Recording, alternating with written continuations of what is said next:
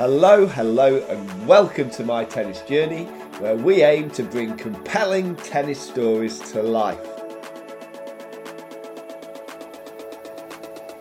As you're listening today, it'd be amazing if you could hit subscribe or follow. It's free, you know. As regular listeners to My Tennis Journey will know, my actual tennis journey has increasingly become the role of a parent rather than a coach. And as such, a number of the My Tennis Journey episodes have focused on sports parenting and the challenges and tips that can help parents navigate the choppy waters that is junior performance sport. With that in mind, I'm very excited about today's episode. Excited because over the past couple of months, I've read what I believe to be a brilliant book on sports parenting. It's called Sports Performance Parenting, and it's a collaboration between British Gymnastics and the organisation working with parents in sport.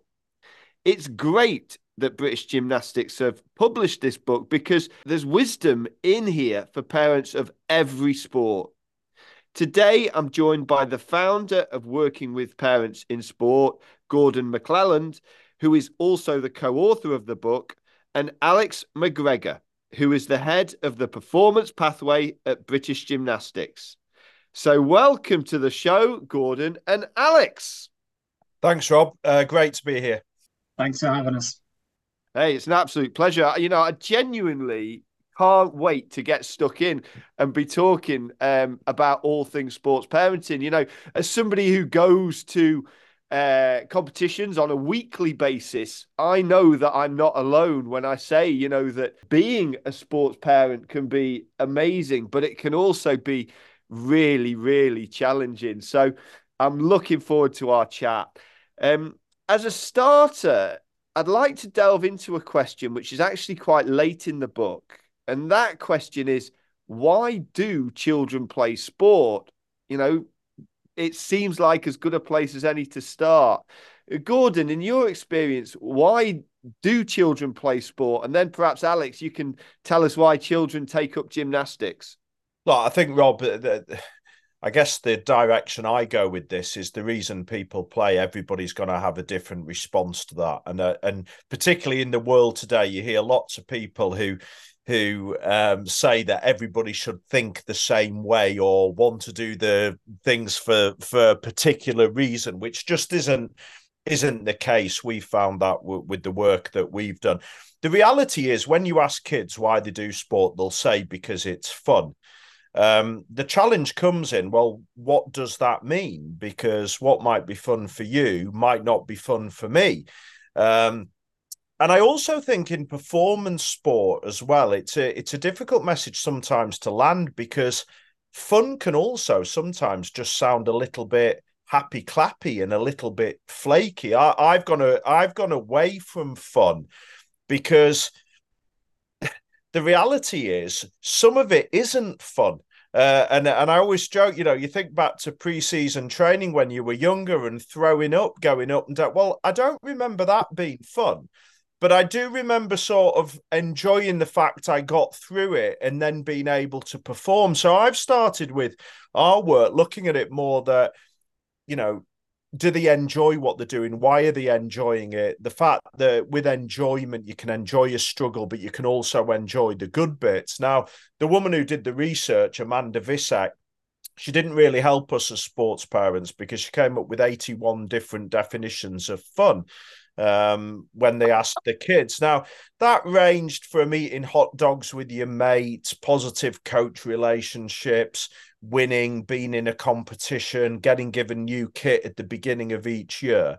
What is interesting, and I struggle to get my head around this, but I've been institutionalized by sport and as a sports parent, is when the adults were taken away, the kids put winning at 48th and being in a competition at 60th. When they were asked to rank it. Now, I struggle with that. I don't get it. It was certainly a top 5 answer as to why I put my kids in was winning and competition, but I was brought up in that way. So what I say to parents now is this: you've got to know at every stage of the journey what your kids are enjoying the most and what is motivating them at that point in time, because their response to those questions will change depending on the age, the stage they go through. But it's got to be an aligned thought. So, when your kids are struggling with aspects of it, what it is that's motivating them, and it's not your motivation. So I think it's the alignment of what that looks like is key. Yeah, it's a great answer. It's a great answer, and it sets us up nicely for a lot of the topics which we're going to come on to. But Alex, why do children take up gymnastics? Yeah, well, firstly, I think a lot of it's probably quite similar to Gordon said, but we have some differences. The first thing, I think the fun question is really, really interesting. I'm quite a big fan of using the word fun for probably all the reasons that Gordon just said that he wasn't. But I think the sentiment is the same in that what's fun to one person might not be fun to another. Now, I work in gymnastics now, but I've worked in many different sports. And I know when I was working closely in triathlon with this picture of Alistair and Johnny Brownlee, who you might know if you follow triathlon a bit, and them splashing through the mud on a run on New Year's Day. And that was how they chose to spend their time, going on this huge run across the moors on New Year's Day, because it was fun. It might not be fun to everyone, but I think that's the key of it. Gymnastics specifically probably gets a bit more unique. And what's unique about it, it's often the default entry sport for many, many kids, whether that's starting at kind of tumble tots at 2.5, whether it's 4 or 5 years old as they get into school. So many engage with the sport of gymnastics at a really young age. So therefore, we've got a bit of fundamental movement skills. A lot of parents, particularly now, are probably quite conscious of that, and we'll bring them into it. We've also we fit in really nicely with all the other classes that are available to parents for young children. They'll send them along because it's a good thing to do, maybe in the same way that you might learn to swim. So we definitely have that why people start engaging with the sport in the first place, which is maybe different to a tennis, but certainly a rugby or a cricket, for example. The other thing that we then have, I think what keeps people engaged is they like flipping and twisting.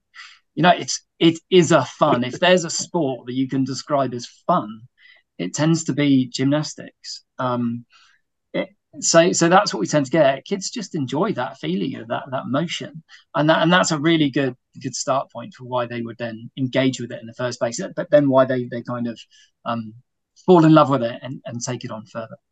I love this, like the different definitions of fun, the fact that there was 81 definitions of what fun could be. And, I look into tennis and I look at it and I think, the children, they start out, they're having fun. There's no pressure on them. And actually, it's when they go into this more performance arena that suddenly the areas that Gordon talked about that are not necessarily fun might be piled onto your back. And that's when the pressure comes. I found like the book compelling from the start. In the intro to the book, it says the number one priority should always be the welfare and safety of your child, followed closely by ensuring they are having fun, whatever that may mean for them, as everyone's definition of fun is different. Now, I know there's a Tennis Canada infographic that I saw that quoted 70% of kids quit sports before they turn 13 for the primary reason that they aren't having fun. I think that is an awful lot of children giving up sport, and we want sport to be for life.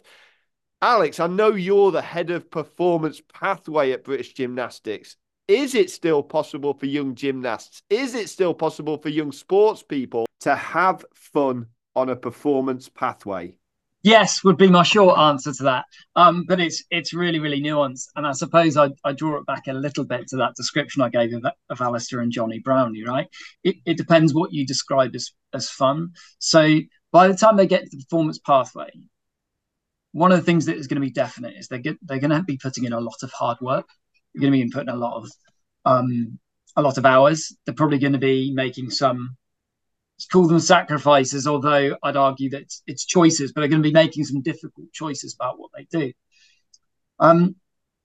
Now, that might not sound fun to everyone. I think the bit that's really key for me is that that child is choosing to do that, and that it's by their own choice that they want to do that. And not every second of it is going to be fun. I don't think we can pretend that any elite sport every second is fun, but you should be fulfilled from it, and you should feel a sense of enjoyment, and you should feel a sense of achievement. So, can they still have fun? Yeah, absolutely. But they're probably taking it quite seriously along the way. And the other thing that we tend to see, and I think you see this across sports, we certainly see it in gymnastics, partly because they start so young, is that people tend to identify with the sport by the time they get to the performance pathway. And what I mean by that is a lot of their friendship groups will be wrapped up in the sport. Now, we'd encourage a young, rounded child to also engage with things outside of gymnastics. We absolutely want them to do that. But we also recognize that if we want to create a fun and supportive environment where they can communicate with a range of people, but mainly that they have some friends in there that they enjoy spending time with, and they have great relationships, and they have a great experience in a great environment. And if we can create that, then I think even if it's hard work, they're absolutely having fun along the way. Come on. And the friends is such a key part. Now, the other day on a tennis forum, a question was posed by the moderator, which was, what one piece of advice would you give to tennis parents, knowing what you know now? And I said, my advice is keep things in perspective. And I used the quote from the book that I'm just going to read back to you. So, it's a quote about football, but it's one that I'm guessing you could switch to a whole host of other sports. I think back to my own son signing a Category 1 football contract at the age of 9, and I'm reminded that the chances of him playing professional football at that club were the same likelihood of me being hit by a meteor.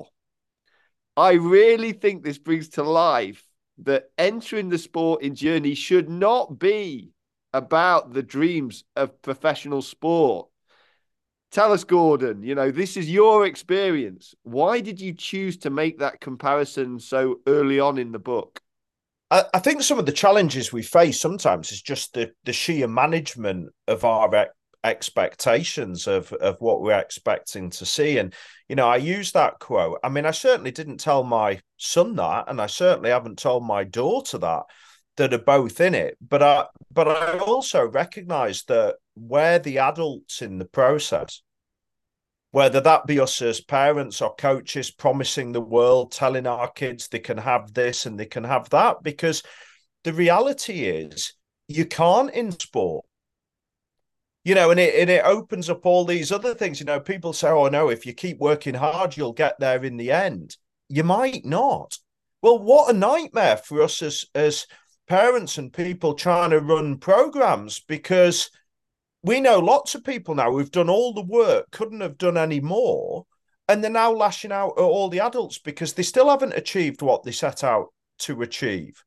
And I think we've got to be really, really clear that we can't guarantee. Sport is incredibly messy. The development process is messy.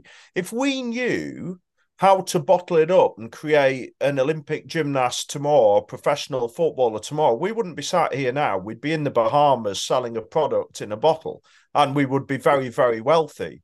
We can only do it on what we've learned, our education, and make good guesses, good choices, whatever they may be, and then help support the people who are in those systems. And I just think as the adults around young people, we've got to have our expectations in the right place, because how on earth can we manage the expectations of our young people if we haven't got them in the right place to start with? So I think it's important that that's out there, because the stats don't lie. Whether we think we've got the one or our child's different to any other child that's ever been, the statistics are still there across a whole host of sports. It's so true. I mean, I just look at tennis and what it can bring to your life, and there's so much it can bring to your life that is nothing to do with where you get to from a performance level. And I think it's such an incredible education being a tennis player. You learn resilience, you learn persistence, you learn hard work. Like Alex was saying earlier, you do across all these sports. You learn how to work hard. Learn how to be organized, because if you're not organized, you forget your shoes or your racket or whatever it might be. You know, these life skills are what the sport brings, yet so often they don't seem to be up front when it's talked about the benefits of what sport can bring to your life. You know, and I think like one of the things I love about the book is there's lots of gems in like that one, but there's lots of gems that can really help you and kind of, I feel, educated by. And it's another example from the book. You know, if we place too much emphasis on outcome goals and outcome expectations, being a pro, rather than process goals, it can hinder our children achieving their best. Alex, you know, from a gymnastics perspective, what would be an example of an outcome goal? And what are the sorts of process goals that gymnasts should be looking at? So from a gymnastics point of view, and we have this all the time with a lot of the children that would be in our performance pathway, you can normally say to them, what do you want to achieve in your sport? And that's normally when we're talking outcome goals. And most of them say they want to win an Olympic medal. That's a fairly standard response. And there's nothing wrong with that. It's the first thing. In fact, it's brilliant. Like, let's aim as big as possible. Yeah. Yeah. The process comes down to how we might break that down. We might have some outcome goals on the way, by the way, as well. We might have, I want to be British champion, or finish in the top 5.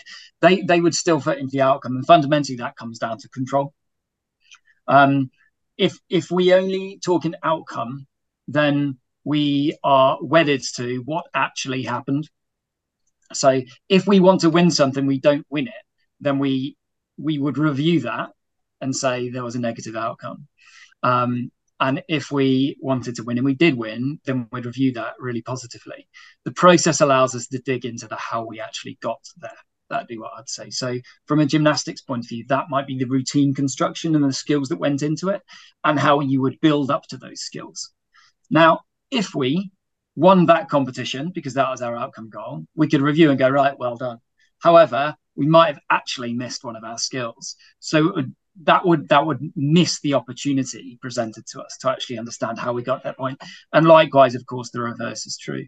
We could actually not win, but if we did a perfect routine, we had a D score with an excellent E score, so that's the difficulty in the actual execution, then we could be really happy. But you know what, there was someone else that did a better job on the day. So when we're talking about talent development, when we're talking about working with young people, children, the process is so important because it allows us to take care of the steps on the way there. And that's super important because it allows us to fill in the blanks and allows us to take successes and failures, certainly work-ons, on that journey. So it allows us to build up to the point that actually it might be you're in the World Championship final and what you're thinking about is what you've got to do. And you know what? The outcome takes care of itself. Yeah. It's so true. And I think control what you can control. There's actually one of the best tennis podcasts out there by a guy called Dan Kiernan. It's called Control the Controllables. And it's so true when it comes to process that you can, in theory, control because it's in your grasp. Whereas with outcomes, who knows who you're going to play? You know, who knows who you're going to come up against? You know, I feel like, you know, sometimes there's just no getting away from outcome goals, that they're so dominant in society and in sport. You know, I remember when Ned was playing a bit more football. He's 11 now, and he was, you know, a 6-7-year-old footballer. And one time somebody said to him after a match, "Did you win?" "No." "Did you score?" "No." And it's the end of the conversation, you know, and they move on because this is what the questions are. But, you know, he's the goalkeeper. You know, he could have had from a process point of view, he could have done his kicks brilliantly. He could have been coming for crosses. He could have done all these things. But so, I mean, these questions are so common. So one question for you, Mr. Gordon, should the question, "Did you win?" be banned as a question aimed at junior players of any sport? Absolutely not, because I asked it the other week because I was away and I didn't have the time to have a long conversation. Look, I've got no issue with winning and competition. I think all my years through coaching and education, I think the challenge has become is how we've actually run the environments as the adults. You know, for me, winning and competition is part and parcel of being involved in sport. It's how we manage what that actually looks like. Now, in terms of being careful in terms of raising our kids, getting them to understand that processes are probably more important in the long run than the outcomes. The challenge we've got as parents is if that is the only type of question that we ever ask our kids, then that is the only thing that they think we're going to value. And yet when you speak to the vast majority of parents about what sport can bring, the development of, commitment, resilience, persistence, patience, humility, self-organization, good decision makers, good communicators, all these traits that come on. If we don't talk about them, if we don't value them, and if we don't help our children understand that it is those things that are potentially leading them to the positive outcomes they achieve, then kids just won't value them. And we've missed a major trick in actually setting them up, not just to be successful in their sport, but actually hugely successful in whatever they end up going to do. So no, I wouldn't ban it. I think it should be there as a question. It just shouldn't be the only question and the only type of dialogue you have. Bang on. I think, you can't get away from the question, can you? Because, it is a competitive thing. And I think that it's really interesting to use the word happy clappy. I think if anything within the kind of tennis world, maybe some people look at me and say I'm a bit happy clappy because I do try and bring process elements to it. But, I'm still interested in whether our children have won a match or lost a match. And I'm sure they're very interested in whether they've just won a match or lost a match. The other thing here is, of course, amazing lessons can come through failure. Certainly within adult literature, be it business, be it sport, whatever it might be it that classic Michael Jordan quote about how many times he missed and that's why he became the success he was. But, Alex, why is it that failure is a word which has such negative connotations in youth sport? Is it possible to reframe it in such a way that a fear of failure becomes a thing of the past? Because I'm guessing within gymnastics, a fear of failure can really hamper performance. Yeah, 100%. I think the answer, I guess the first bit of that is kind of links back to that winning question again, doesn't it? Because you associate failure with not winning. So actually, we need to then break it down and understand what it was we were trying to achieve slightly more as to assess whether that was a failure or not, because you can not win something but have a load of successes en route. So I think that's a key bit of reframing when we're working with young children. Gymnastics specifically, I'm not a gymnast, by the way, to start. So I've entered the sport I've worked in many different sports. And what we have in gymnastics is a bunch of incredibly, incredibly resilient children. And the reason for that is their everyday training is laced in probably what we might term failure. And that's because if you're gonna develop a new skill, you're gonna fail it a lot more times than you're gonna be successful in. So I actually think gymnastics does this incredibly well. And I think we have some incredibly, incredibly skilled coaches throughout the country who do this incredibly well, because what they're used to doing is in building up and working through failure. And again, that word probably wouldn't be the one that would be used, but the reality is that's what it is. So that actually not only do we work through the failure, but we build that skill up to a point whereby it's so solid and it's so repeatable, they can perform it as part of a routine under huge pressure. So failure is just a part of learning, and it absolutely has to be.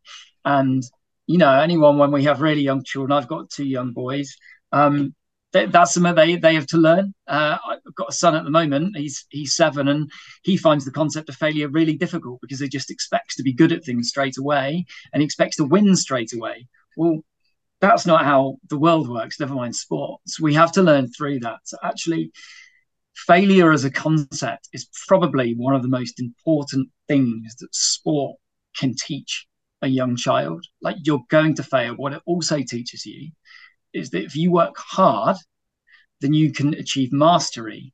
And with that comes success. And you know what? If winning's the motivation, which, let's be honest, it is for so many, we can get to a point of winning as well. So I think failure is actually the brilliant bit about sport. It's a really, really good thing to teach young kids because they're going to go through it. And that's a part of learning that resilience. And eventually that's a really good thing that they can take into their everyday life. Come on. And for the tennis parents listening, I once spoke to a very prominent strength and conditioning coach who's worked with, some of the best players in the world.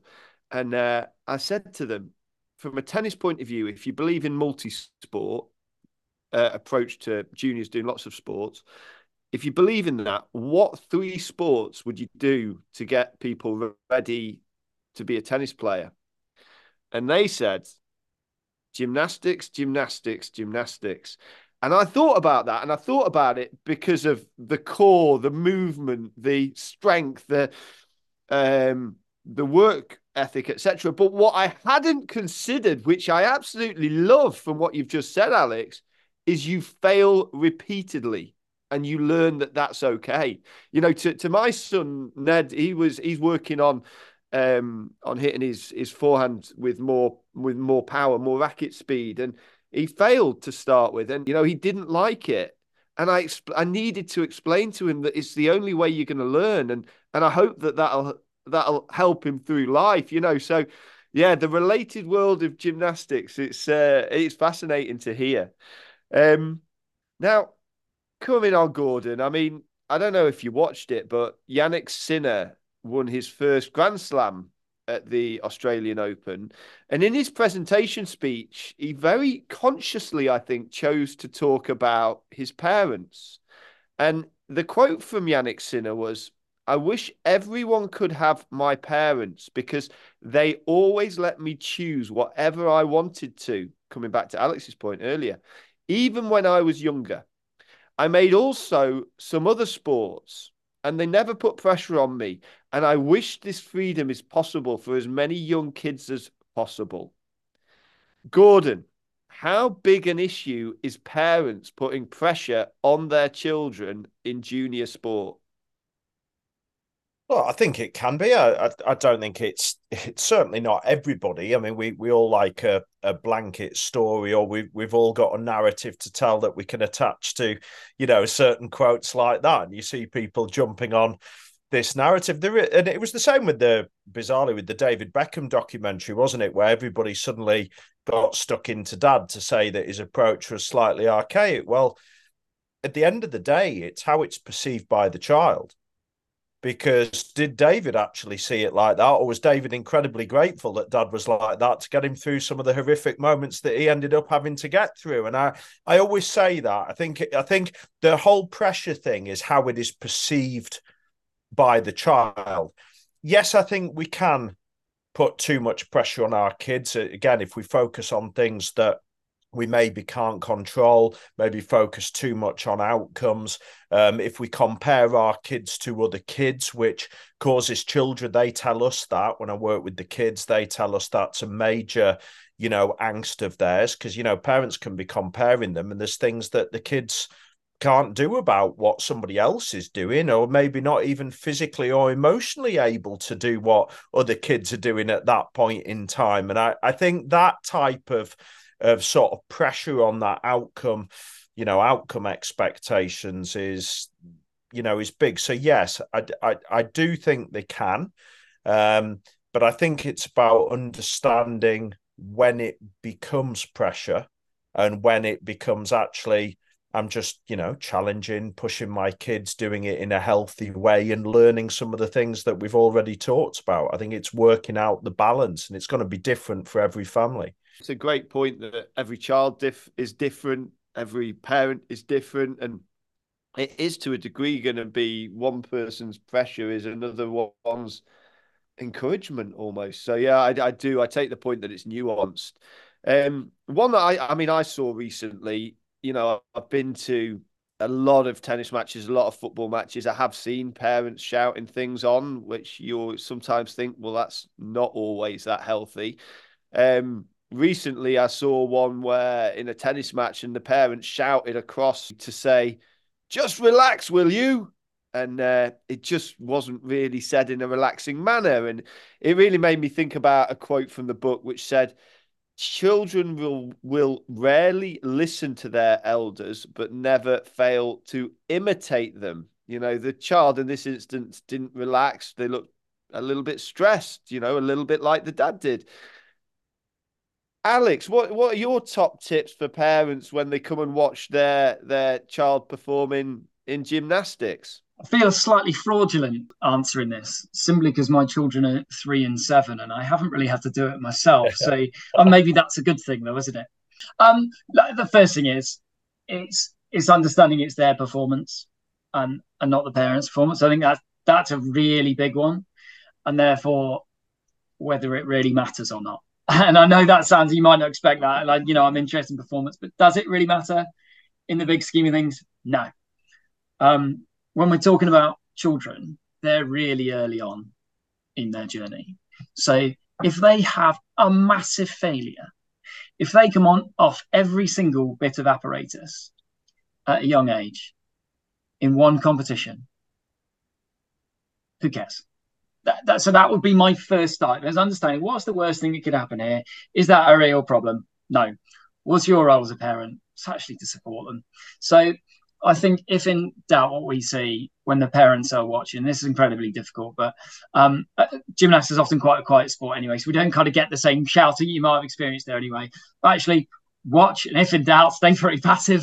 That's often the best thing, and then have the kind of conversations that Gordon speaks about a lot in the book, where we try and talk to them about more about their experiences rather than the outcome. So I don't think there's a right way of doing it. I think that's probably the thing I'd say, because it does depend on that individual relationship. But the big thing I would say to the parent is try and remember the context. Like, are they in an Olympic final? And if they're an Olympic final, then I imagine you'll be so nervous you can't speak. And outside of that, do you know what? It's probably not so important anyway. Probably not so important anyway. Come on. And Gordon, anything to add on this one, you know, in terms of tips for parents when they go to watch their children play? Yeah, I think there's loads. I mean, as Alex said, Alex has got it to look forward to. So I'm looking forward to chatting to Alex over the coming years, as we often do, about how he manages it. Look, watching your kids is highly emotive. There's no doubt in that. Every week, I may not show it, but I'm absolutely shattered after watching my two. I've lived every moment, every feeling, every interaction, everything that's gone with it, because that's the reality of what you do. And Alex will tell you, there's a lovely story, and I tell this in one of the webinars we do with the gymnastics parents. And Sarah Murray, who wrote the book with me, Sarah said to me one day, she said, "Gordon, how often do you go and watch your kids play?" And I'm like, it's a bit of a stupid question. So I sort of said, "Oh, well, every weekend, Sarah." I'm thinking, God, it's a bit odd. And she goes, "No, how often do you watch the game?" And I said, "Well, every weekend. I've just told you that." And she said, "Tell me this, what do you do when you go and watch Liverpool?"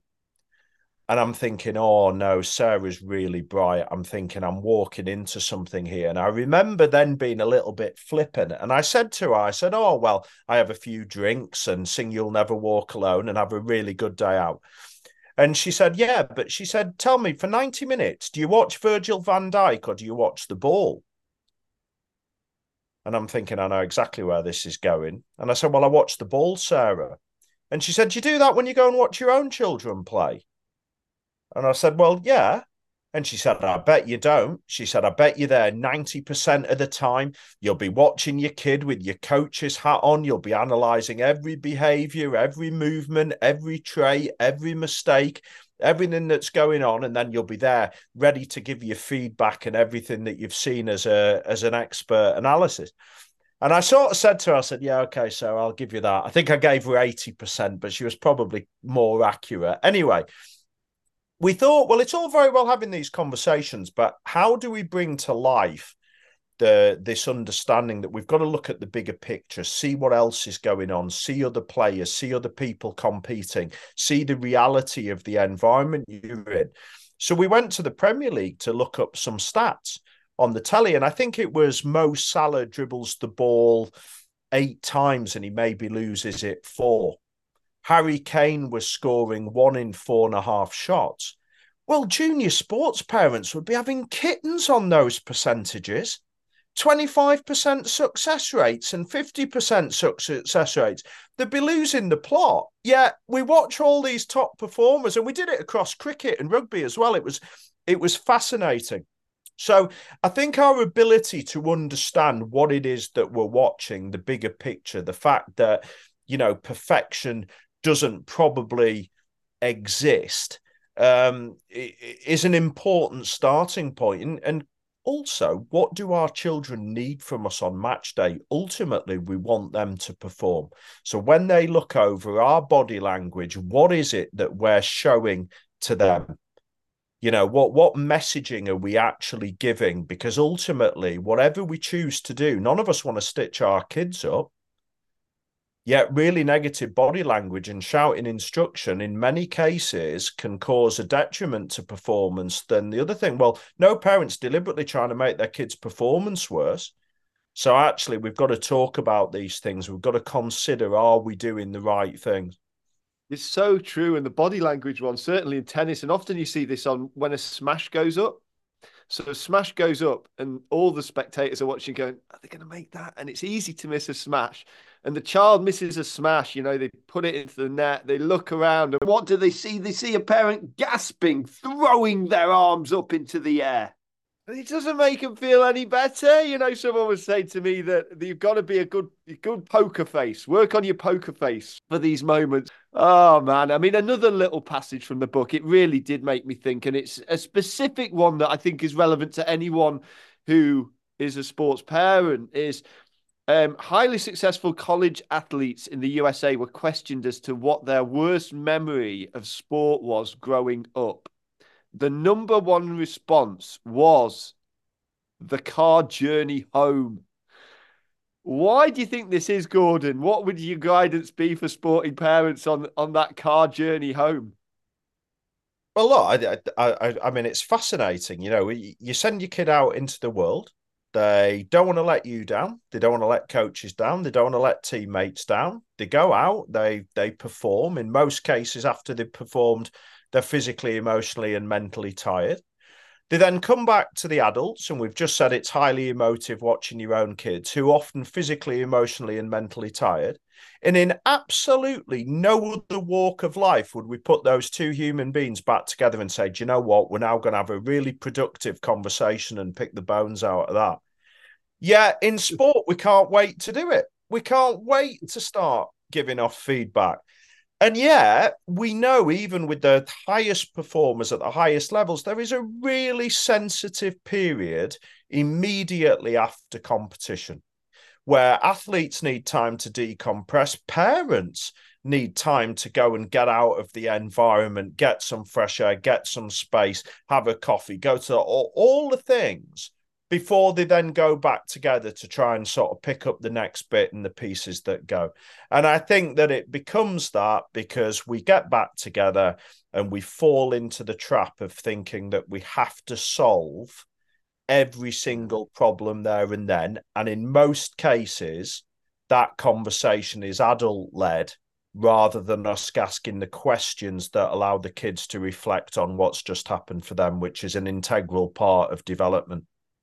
It's a great answer. It's a great answer. Alex, I'm fascinated as reading the book as a parent, genuinely. I'm also interested from a coaching point of view, as a tennis coach. There's a sports psychologist who I've got a lot of time for. I've interviewed a couple of times, called Callum Gowling. Callum speaks a lot about the importance of the tri-party relationship between player, parent, coach.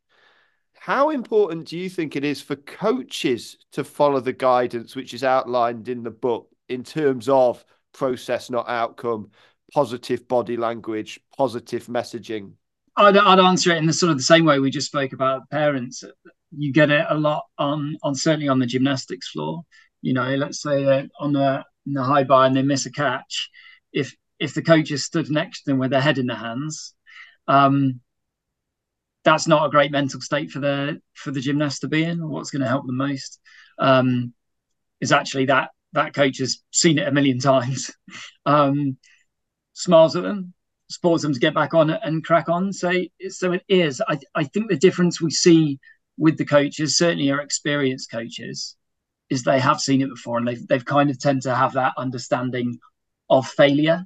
That's what you get with the experience of a coach is they've done this more and more. They've got an idea of like they kind of know that actually coming off the bar, this isn't the biggest deal. And what helps that a lot is that they're not their child, so they can be a little bit more removed from that. I think what can sometimes happen in that relationship between the coach and the parent is that it might seem to the parent that coach doesn't care enough, or that they're not investing quite enough time into that individual. In reality, certainly, I mean, across all sports, in gymnastics, the coaches put in hours and hours and hours of time into these gymnasts, and they care an awful lot.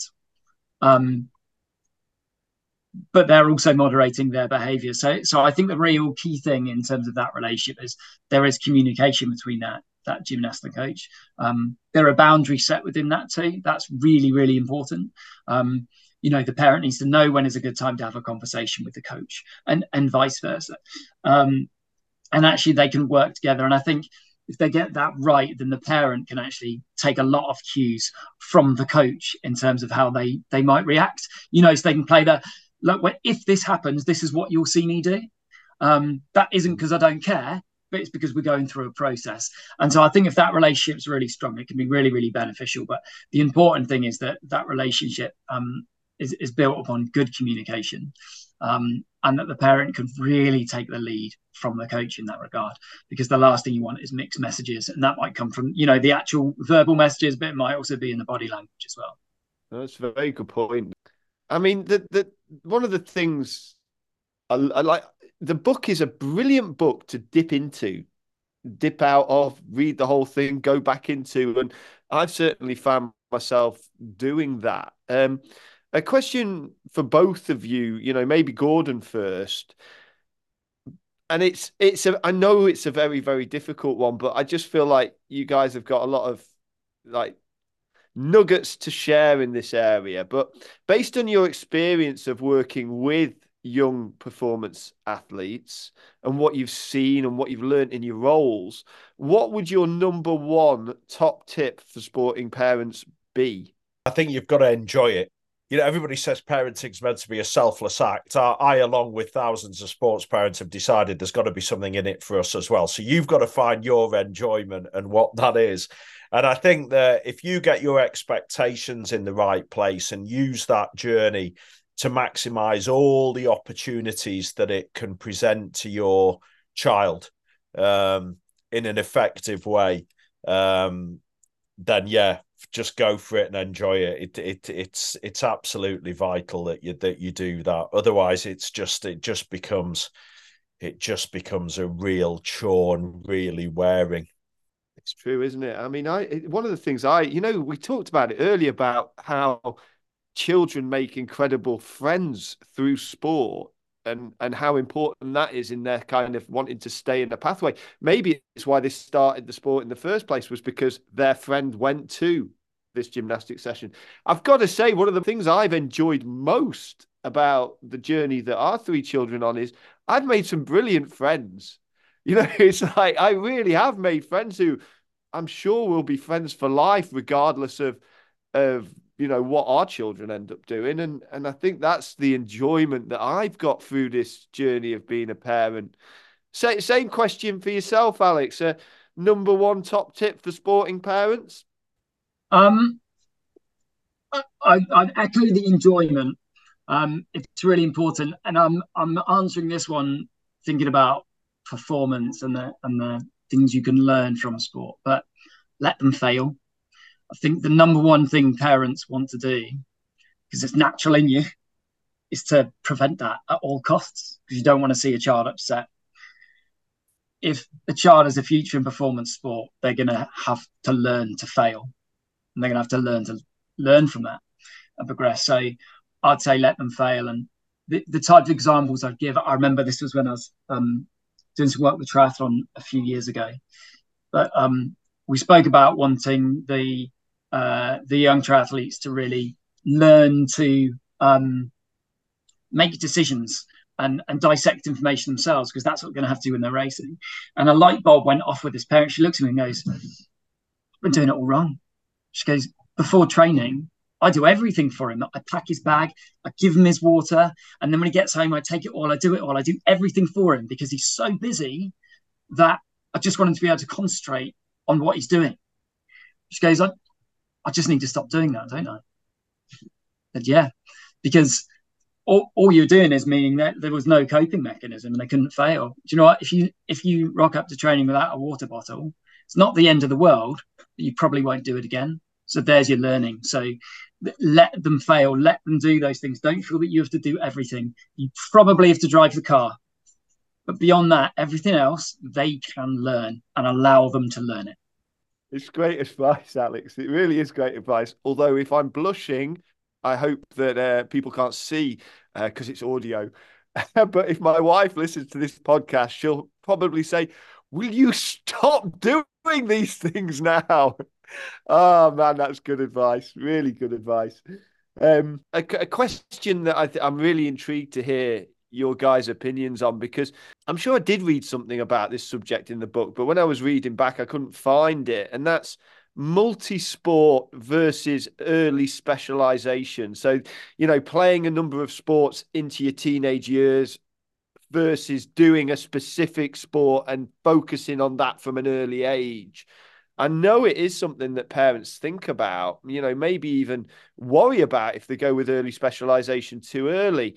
Where are you guys on this subject of multi-sport versus early specialization? And Alex, what gospel would you preach? The first thing I'd say, the literature is fairly solid on multi-sport. Right? So let's start there. Like, good grounding in most sports will mean that kids can adapt to many sports, and they have an all-round athletic development. So I guess that's my party line on it. The reality is it depends. It really depends. I know I currently work in gymnastics. Well, there's a certain volume of training they're going to have to do at a young age. And the consequence of that is they're probably going to do some less of other sports. Now, gymnastics is quite an all-round sport, but if you do lots and lots of gymnastics when you're young, you might struggle to go into an invasion sport, a ball sport, because you might not have developed the same coordination, for example. So it really does depend, but multi-sport is certainly good. But there are some sports which are early specialization.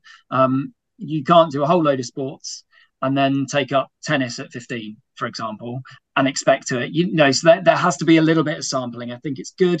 But also, if they love something, if they absolutely love a sport, don't stop. I'm not into then stopping them doing that because you feel that they should sample. I think it's different for each individual. And you've just got to take it on face value as to what they want to do as you come across it, really. And that's the point. The literature, there's lots of literature with all sorts of different opinions, but I guess it comes down to, again, that each child is different, and one child may want to specialize early, whereas other children might love so many different sports, so they want to keep doing them. Is anything to add on this one, Gordon? Yeah, I mean, look, I hope what we've sort of covered in this whole chat is how complex these sort of, not statements are, but the literature we see, what we learn, how these stories are shaped in the world. I mean, look, there are massive benefits to multi-sport. And in a lot of cases, now we're starting to see data that kids do a wider variety of sports when they were younger, got more chance of being elite than those who only ever did one. Now, but that doesn't apply to every single child, every single sport, every single context. The challenge is when people say, "Oh, yeah, you should get your kids to do lots of sport in this lovely utopia." I've got parents who struggle to get their kids to one sport a week, not suddenly saying you've got to do 5 nights. And then you've got some, as Alex says, who, if you are going to be good at something, this is where we've got to be careful. You have got to have some degree of specialisation. Otherwise, you're just not going to be good at it. You're just going to do loads of different sports and be very average at all of that. If that's what you're trying to do. But again, because of the nature of that specialisation, you might not be able to maybe do quite as many because you haven't got the time in a given week. Where I am with it is, yes, that grounding can be really important. But also, I think for me, even if kids do find a passion, something they want to do, we've got to be really careful how we manage their breaks. Because I get it, not just in gymnastics, football, so all we ever do is football. But then some of these kids are doing football more than the professionals do it. They're doing it 12 months a year because the parents don't feel safe that it's all right for them to have 6 weeks off. They think they're suddenly going to lose it and be miles behind. So even now, if somebody says to me, Gordon, oh, well, my child only likes this, fine. But are they having appropriate rest and breaks and doing other things then? It doesn't have to be another sport to balance out, all of that. So, yeah, look, there's lots to go out within that, certainly. Great answer. Great answer. And, I could honestly speak to you guys all day. And but I'm not sure. I mean, it'd be a very long podcast, but I could do it because it's brilliant chatting with you guys. But we've only got time for one more question, and that is final question. You could go for a drink with anybody, alive or dead. Who would it be? Perhaps we should start with Alex first, and then Gordon. Who would you invite? So I've given this one a bit of thought, and I wanted to come up with an answer which would be slightly alternative and really cool, and I couldn't come up with one. I'm a huge rugby fan, and I'm also fascinated because I'm no good at it, with this idea of coping with pressure. And therefore, I with Jonny Wilkinson for me, and it's really laced upon the 2003 World Cup win and his ability to hit a drop goal under the biggest amount of pressure you could ever conceive. And I'd love to just have a chat with him about that. And I mean, if you know anything about him, I think he's a fascinating character anyway. And when he talks, I think people tend to listen. If you've never seen the speech he gave at Toulon in probably about 2015 or so, he gave a speech during the halftime, I think it was the European Cup final, in French, fluent French, and I was still inspired without understanding it. He'd be my go-to person.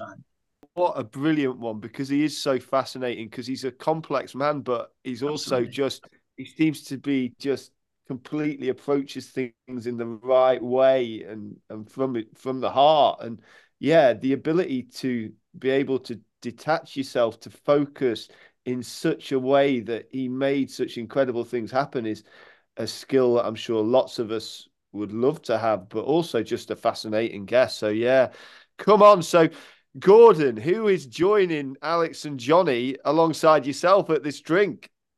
Well, I was going to go for Alex. No, I wasn't really, because I get to do that anyway. I put anytime you want to buy me a drink, Gordon, it's fine. Yeah, absolutely. I put a bit of thought into it. And it's probably people that know me well now will probably say, "Oh, typical that you've gone for this." But I'm a little bit emotional at the moment. The fact that Jurgen Klopp's leaving Liverpool. And I was trying to work out why. But actually, when I thought about it, and I thought about my own coaching career, my time in education, and what I suppose you try to do now is, I just love everything about how inspiring he is, how he allows people to believe, to hope, to work together. But I think within that as well, I just think he is demanding but loving. I think he does both of them. And I think that's prevalent for a lot of the areas that we work in, that it is possible to do both. But I think he takes people with him as well. We've got a world full of information. You can get all the information wherever you want to find it.